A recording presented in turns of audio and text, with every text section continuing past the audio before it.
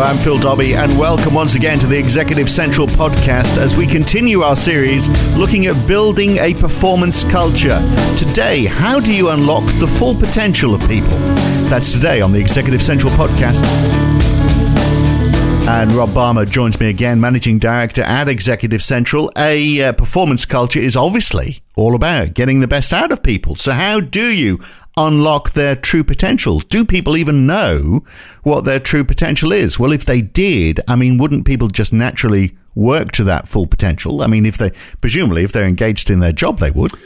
Well, you'd like to think they do, but I would argue, Phil, that in the majority of cases that isn't the case. And I'd probably go so far as to say, this whole discussion of potential, you need to.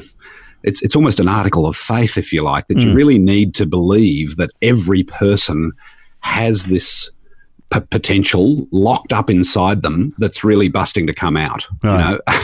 And in the majority of cases, sadly, my experience is that people don't let that potential out. They tend to leave it bottled up. And so a couple of things, the only person that can let their potential out is a person themselves. You can't force it out of them and all that sort of stuff. Is that because they don't know the potential's there? Are they underestimating themselves? Or is it because they feel like they can get away with doing less? No, you're spot on.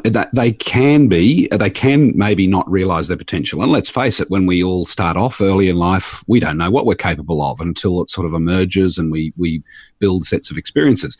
But sadly, for people, on the other side of the coin, for people who do have a lot of potential locked up in them, the reason they don't let it out a lot is that they probably don't feel safe to, or they really feel that it's better and safer to engage in pursuits that are not going to put them at risk, right? So that's where you get the situation where if people aren't locking their full potential, they're really just going through the motions and they're doing enough to satisfy the bare bones of what their expectations of their job is. Right, they're playing it safe, in other words. Correct, they're playing it safe, right? So I'd put this whole issue down as a really critical leadership challenge and cultural challenge for that matter, because if we've got as every organisation does, we've got a population of people. If you take it as an article of faith that population of people has a massive amount of potential that is yet to be released, then really one of your fundamental jobs as a leader is to work out how to release that, how to unlock that potential. And I imagine this is very age specific, isn't it? Because as you get older, I think you probably get a clear idea of what that potential is, and perhaps you're more ready based on your experience to take those risks. Whereas if you're, for example, a 20-something that's fairly early on in their work life, it's scary. And you definitely don't want to do the wrong thing. Well, look, I wish that was the case, Phil. I don't think that is the case, though. Right. I would argue that probably a lot of older people who do, I would say they probably do have a better idea in the majority of cases of what their potential is or what they're good at, but they've also had a much longer road of experience. And depending on what their experiences have been over the course of their life and their career, a lot of older people are even more risk averse because they are actually afraid of what could happen because of what they've seen happen in the past. And they'll be worried about losing their job because if they lose their job, they're worried about whether they'll get another absolutely. One. Yeah, so they don't sort of have the runway that a younger person has in their career. So they're probably a lot, more scared, if you like, to do anything that might, cost them their job or really put them in financial hardship towards the end of their careers or the latter stages of their careers. So, I don't think it's an age thing, Phil. I would argue that there are young people, for example, who are more inclined to take risks because, they're probably, let's call it more naive, or they've got a greter sense of faith and trust in the world. Yeah, and they want to change that world. And they want to change that world. That's right. So, there's a lot of studies and research done into the millennials generation and Generation Y even, saying those generations, they're a lot more they're more impatient, and they're not prepared to just sit back and accept things as, oh, this is the way it's always been. Yeah. And, fundamentally, I think that's a good thing, provided it doesn't go too far and they get impatient to the extent that it's detrimental. Yeah, okay. I only mention the age thing because I feel like I have a clearer understanding of my potential the older I've got, Yes. and I have taken more risks. But maybe I'm a little bit unusual. It's a bit different when you work for yourself as well, of course, because you have to take risks, otherwise you don't survive. Maybe that's it, rather than working for a company. But you believe there's different types of leaders and different types of leadership styles that can bring out this potential in people. I do. And as I said, I really think if leaders kind of embrace this concept of unlocking potential, then we really need to be looking as leaders as to how we're operating. And, look, there's 1,000 different leadership models and theories that are out there, and they're all, many of them are really, really good. I think that the challenge is it's often hard to stay across what they're all saying. What we've done in Executive Central is we've organised a sort of a simple framework that talks about 3 basic types of leaders. We call it the I, we, you framework, meaning that there are what we would call I leaders or I leadership, there's we leadership, and there's you leadership. That whole journey, if you like, or progression that people make through those 3 phases goes a long way to determining how much of this potential they're able to unlock in their people. So is everyone one of these 3 types, and is one type right and the other 2 wrong? Or, talk me through it. Yeah, well, look, it's really, the way I tend to think of it is it's more of a progression. And if we think of it as layers of an onion, if you like, the center of the onion is what we would call I leadership.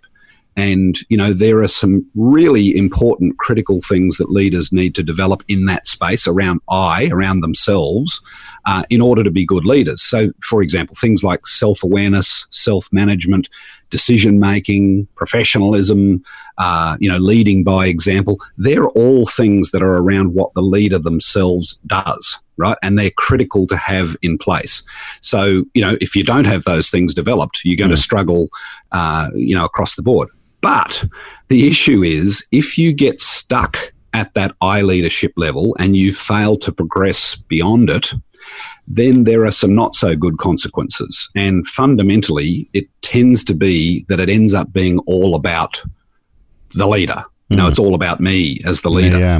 Now, that can manifest in lots of different ways. It can be the leader needs to be in control of everything. Yeah. They need to have every decision go through them.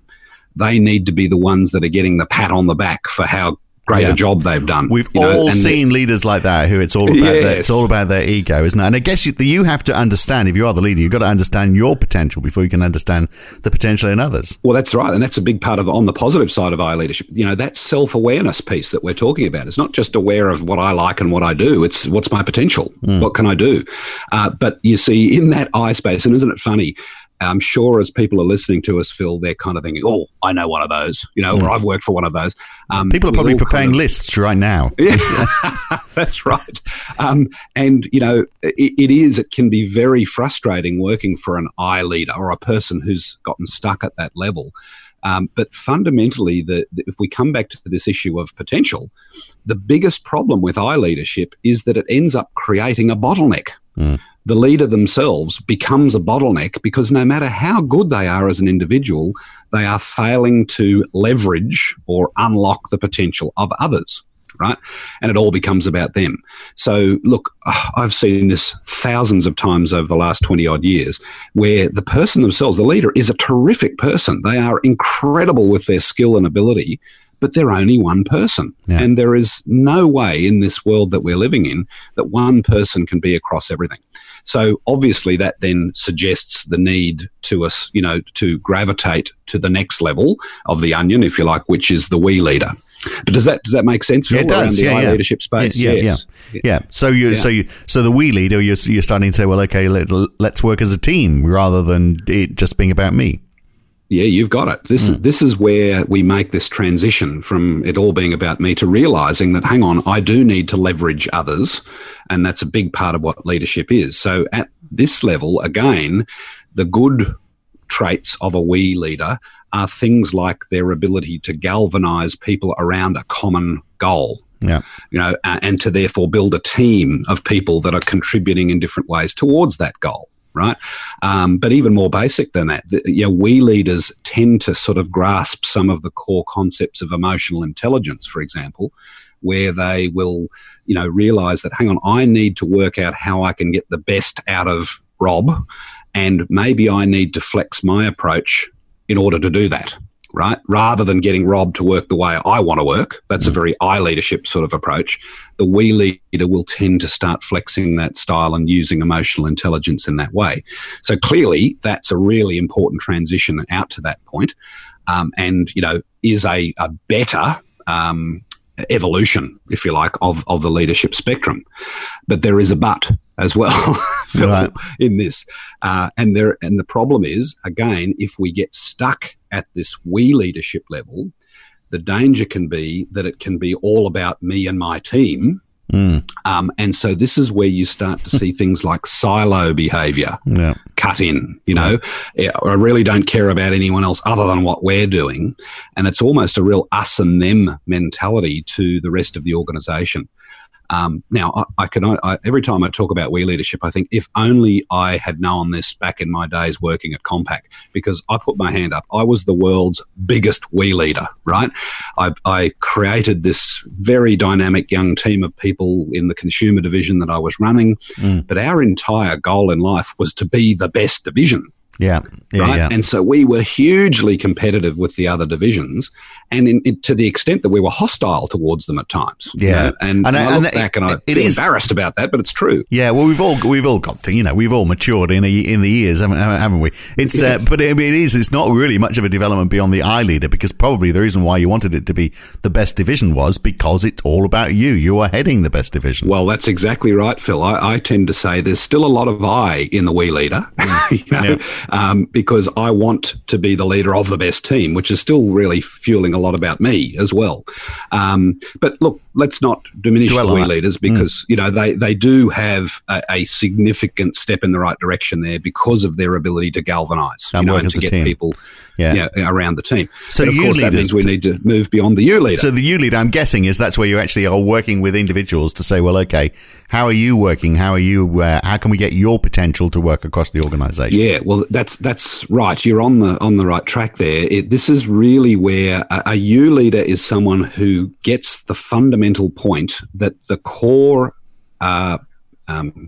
goal of their role is to unlock the potential of everyone else. All right. Now, that's not just their own people that they're leading. That's everyone else. That's their peers. That's leading upwards in the organisation. So this is where you start to see things like people's ability to influence, their ability to lead and manage change and really get people on board with change.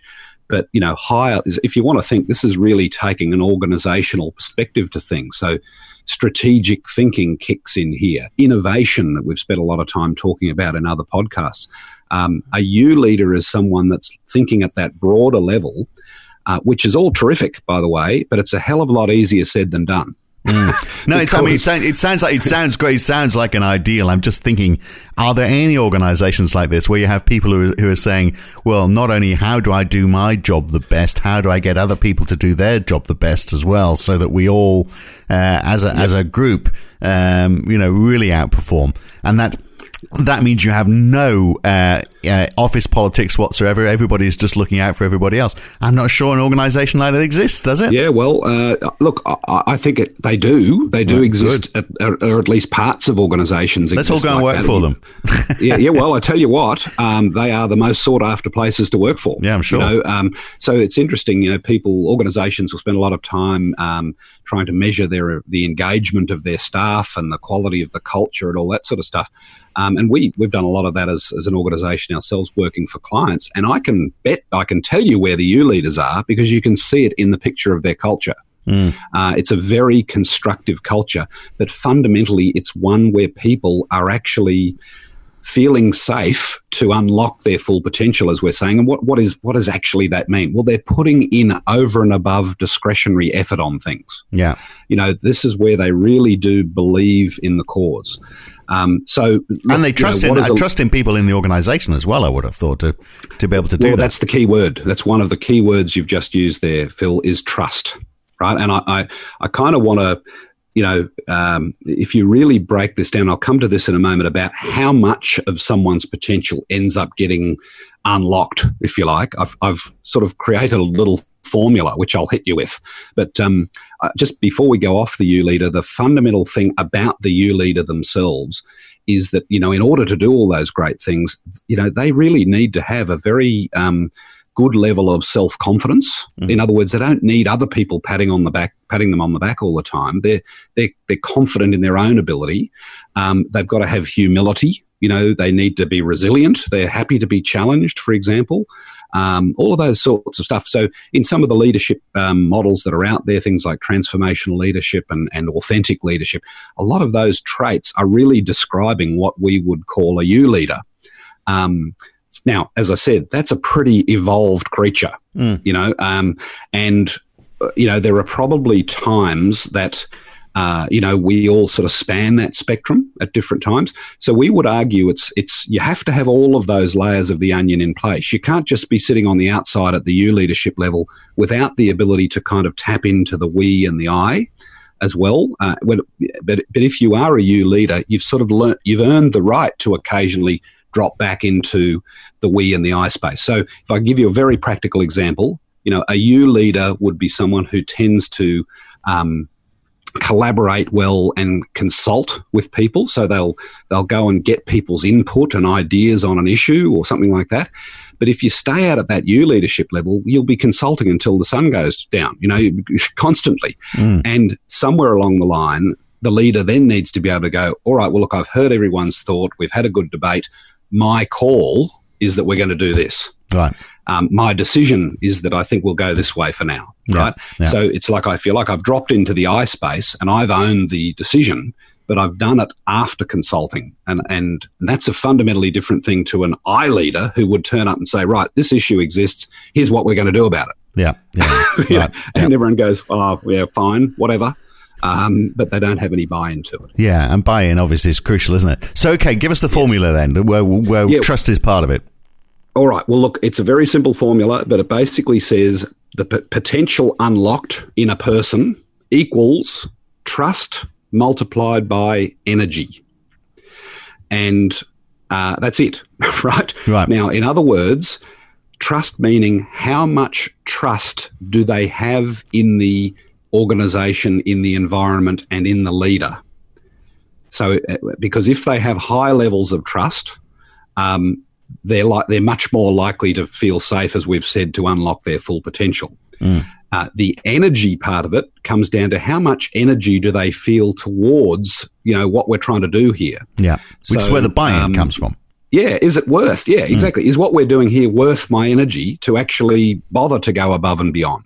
Yeah. Right. So if you just think about that, and what I like about a simple little multiplication sum like that is if you think about it in a multiplication sum, if either of those operators, the things that we're multiplying together for the non-mathematicians, is zero, the answer is zero. Yeah. Right. So you can have all the belief and energy in the cause, but if you don't trust the organization or the leader, you'll get no potential unlocked, and vice versa. We might have a great relationship and trust everything about the organization and the leader, but we don't think the cause is worthwhile. Yeah. So this is, if you, I suppose what we're trying to do with this formula is give leaders a way of zeroing in on what can I really do to not only unlock potential, but progress towards this U leadership. And, if we think about trust, obviously there's the honesty, dishonesty element of trust. So being honest and true to our word is important. But I think practically the more relevant things are things like, are we actually walking the talk of our stated values in the organization? If we say this is what we believe in and this is what's important to us, well, do we actually do that? Because you know what? If we don't, people's brains are pretty simple. We go, well, they say one thing, but they do another, so we can't trust them. Boom. End of trust. Yeah. Okay. Well, potential gone. So this makes a lot of sense. I guess the big question to ask then, just to round off, and I'm sure a lot of people have been thinking about this as we've been talking, is, I mean, asking yourself, are you actually a you leader? And can anyone be a you leader? I mean, you can. It just, obviously, you've just got, as you said, you've got to have the humility, a bit of the experience. I think probably a lot of it comes from experience, doesn't it? As you say, having been through those other two leadership styles first, and anyone could do it. Yes, absolutely. And look, I do seriously consider this as an evolution, and you probably never really cross the finishing line on this race. You know, you never, oh, right, I've broken the tape, I'm now a you leader. The truth is there are constantly different scenarios that a leader is going to be faced with, changes that are going on in their environment, et cetera, where, you know, you're challenged in ways that you haven't been challenged before. But I think it's being able to sort of sit back and go, well, if I look at this I, we, you framework here, you know, what do I need to be bringing to the party for this particular situation? How can I be in the you space? Where am I going to need to really tap into the we and the I as appropriate, right?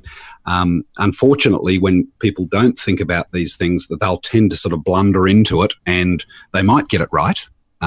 But more often than not, they probably don't. Yeah. And it has those sort of negative consequences of people ultimately just shutting up shop and saying, well, all right, we'll just do what we've been told here. We'll comply with what the leader is asking us to do. Yeah. And when that sort of stuff's up, we'll go, see, it wasn't my fault, it was his. Or hers, you know, and that's not a great positive culture to be building, Phil. No, absolutely not. 5 o'clock comes around, I'm right out the door because I don't care too much about this company. Yeah, very wise words, Rob. Absolutely. Great to talk, and we'll catch you again very soon. Thanks, mate. Certainly will. All the best. Doesn't he just talk a lot of sense? He's like the Dalai Lama of the business world. And that is the Executive Central podcast for today. More from me and Rob Balmer next time. Tell your friends, tell your colleagues about the podcast, and we'll see you next time. Thanks for listening.